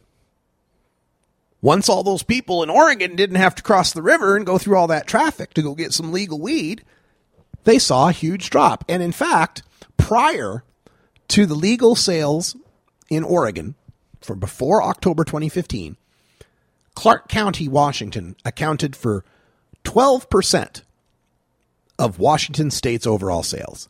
12%. 1 out of 8 grams of weed sold in Washington State was coming out of Clark County. In January, that's down to 7% of the state. So a huge drop for the sales in Clark County, Washington. And not just Clark County. They went and the bloggers there at the Oregon Economic Council, Office of Economic Analysis, took a look at this for the rest of the border counties basically across the river, right? And also, geographically speaking, you got to imagine what the state of Oregon looks like. The Columbia River cuts up; it cuts into Oregon on the east and crosses kind of over the north. It kind of cuts off the tip of the northeast tip of Oregon, but then it matches the Oregon border, the border with Washington at the Columbia River Gorge. And this happens at about the Dalles, but actually a little bit before that. So you got about 100 miles of Columbia River that separate Oregon and Washington, all the way up to Astoria at the end. And so they took a look at the counties that border Oregon on the Columbia River, because the rest of the border is all desolate area, mountainous area. There's not going to be cross traffic for anything. So these Washington border counties include Clark County, Cowlitz County, Klickitat, Pacific, and Skamania counties. And they took a look at their sales figures after Oregon started selling marijuana compared to the rest of Washington and Seattle. So in Washington overall, since October, since Oregon started selling weed, overall in Washington, sales are up 10%. In the Seattle metro area, sales are up 25%. So the overall trend in Washington is a continued rise in marijuana sales as there's more outlets and just more production. But in the 5 counties bordering Oregon, there was a net 35% decrease in sales. Clark County, down 39%. Pacific County, right across from Astoria, down 36%. Klickitat County had the lowest decrease, down 47% since Oregon started selling marijuana. So the border effect is real, that's for sure. And as I mentioned in the drug war data mining, it can only benefit us cannabis consumers. There's some numbers on Oregon marijuana that Noel Crombie at the Oregonian has put together that point out that the average price per gram in Oregon is $13.67. The medical gram is down to $10.96, $11 a gram just about. There are 72,937 medical marijuana patients in Oregon, almost 73,000. And we have 418 registered medical marijuana dispensaries in the state, with 167 of them in Portland. And that's okay. So with just these medical places, 400 or so, and only allowed to sell us 7 grams of flour at a time, we've got the price down to $13 a gram, $13.67 a gram. The state licensing department, the OLCC, estimates that they're going to issue 850 recreational marijuana licenses.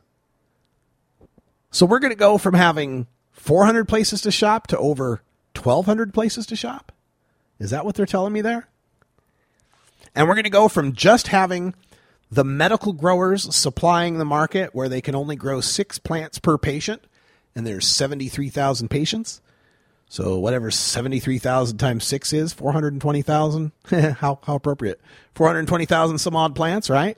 We're going to go from that to having numerous licensed grows with thousands of plants.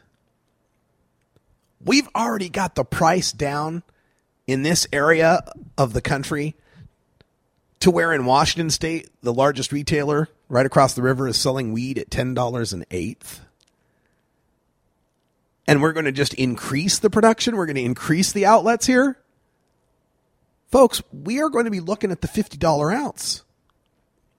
Mark my words, we are going to see the $50 ounce in Oregon. And this is the other part of this continued legalization, this border war in Washington and Oregon is going to start to have a massive effect elsewhere.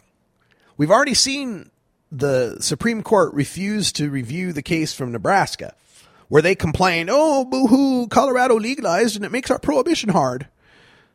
Well, imagine that ramped up to the whole country level, as dealers all across the country in illegal states are forced to compete with legal $50 ounces in Oregon. There's going to be enormous trafficking of marijuana. And I hate to say it because I know under the Cole memo that one of the federal things is that there shouldn't be any trafficking of marijuana. We should fight that in every way. Seed to sale tracking and stepped up enforcement and all that. But none of this law, supply, and demand don't give a shit. Don't care what our laws are. When weed starts selling for $50 an ounce in a store here in Oregon, you can damn well bet it's going to be in the trunks of cars making its way eastward. No doubt about it. And then we got to worry that when that happens and when those busts start happening, that people will start to complain and bitch that it's, oh, well, see, we never should have legalized. We told you couldn't keep it in state. We need to start recognizing that the only way prohibition even kind of works is if everybody is prohibiting.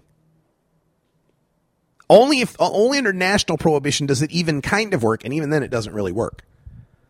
But once you have 4 states growing marijuana and selling it legally, the rest of the prohibition in the nation is doomed just by the laws of supply and demand. And this competition between Washington and Oregon, between their 2 states producing and dropping that price through volume, and both having more and more retail outlets that continue to drop the price and competing with each other over licensing fees and tax rates. Wait till we throw California in that mix. Oh my. Wait till it's the entire West Coast, Oregon, Washington, California, Arizona, Nevada.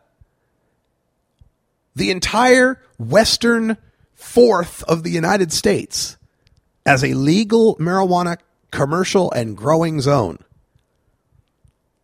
How much more does that depress the price of marijuana? How much more does that increase the supply to flow eastward to all these other states and all these other prohibition lands?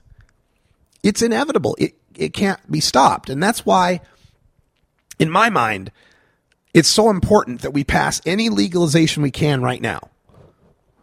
I get people that get on my case because, well, this part isn't good, or there's no home grow, or this isn't right. This particular clause or this business setup isn't perfect. And I'm willing to entertain those questions in 2020 after we have 10 legal states. When we have 10 legal states, I'm willing to start saying, okay, now we can start asking for better. But we need to get enough legal states that it's impossible to overturn. If we're stuck with just the current 4 legal states and the situations I talked about keep happening more and more across the country, it's easier for them to shut down little states like Colorado, Washington, Oregon, Alaska than to try to attack the entire western fourth of the United States. Legalize now. Fix it later. All right, folks, we're going to take a break. Come back and close up the show. There is no Stoner Jesus live show tonight, unfortunately. And join me on 420radio.org at 8 o'clock if you like metal marijuana mayhem with the Herb Thrasher Flower Hour. Back in 2. This is the Russ Belville Show on CannabisRadio.com.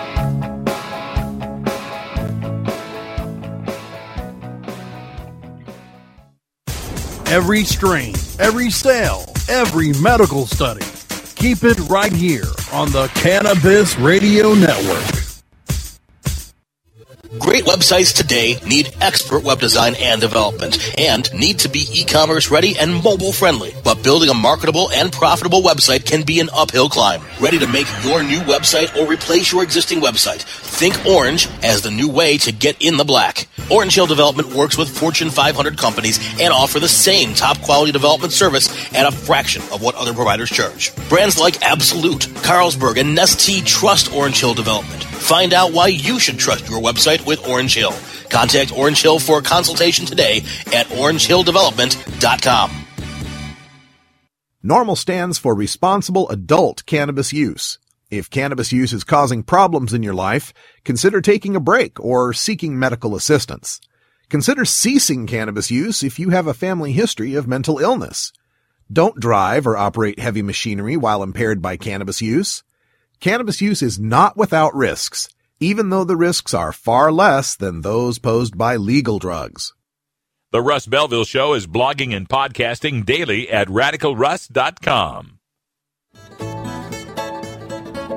New beginner guitars and banjos are often constructed much better than ones built before your time. Why struggle?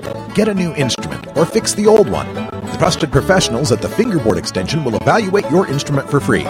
Repairs are priced for people who work for a living. Stop by the Fingerboard Extension downtown Corvallis at 120 Northwest 2nd Street today, or check out its inventory on the web at fingerboardextension.com.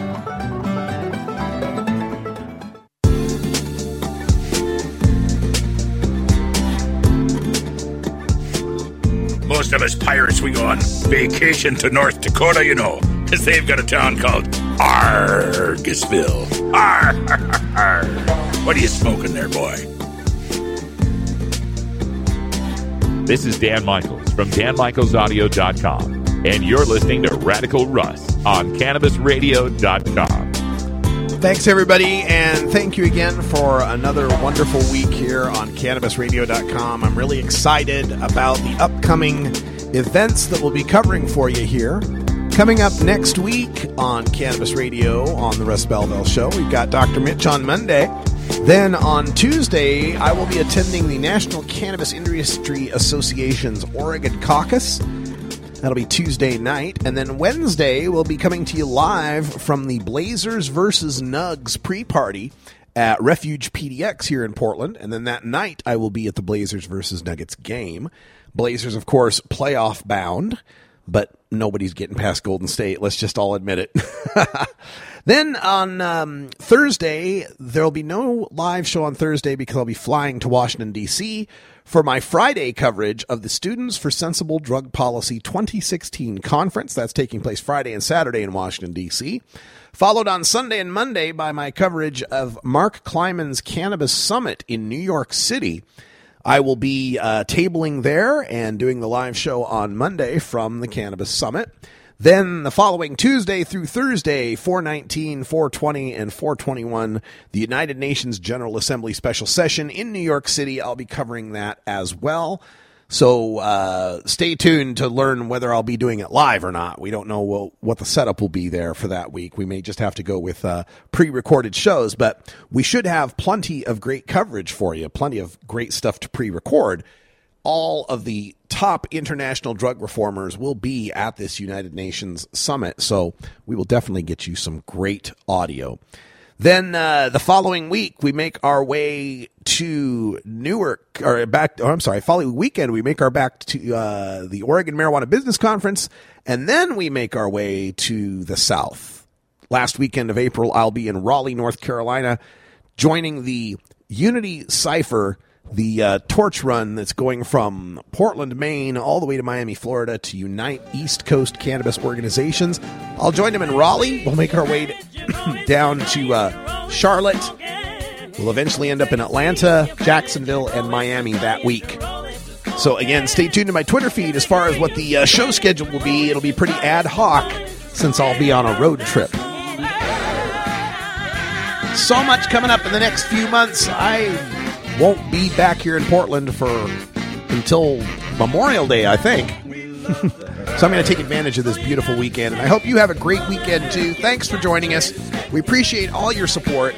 You can always send me donations if you like. PayPal to Russ at RadicalRuss.com. All donations appreciated. They help me bring this show to you absolutely free for the past 6 years. For everyone here at CannabisRadio.com, I'm Radical Russ. Thanks for joining us.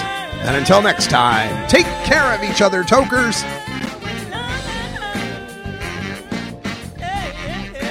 This is the Russ Belville Show. The Russ Belville Show is blogging and podcasting daily at RadicalRuss.com. You take a seed, you plant it, you grow it, you dry it, you roll it, you smoke it. You take a seed, you plant it, you grow it, you dry it, you roll it, you smoke it. You take a seed, you plant it, you grow it, you dry it, you roll it, you smoke it, and it goes down smooth.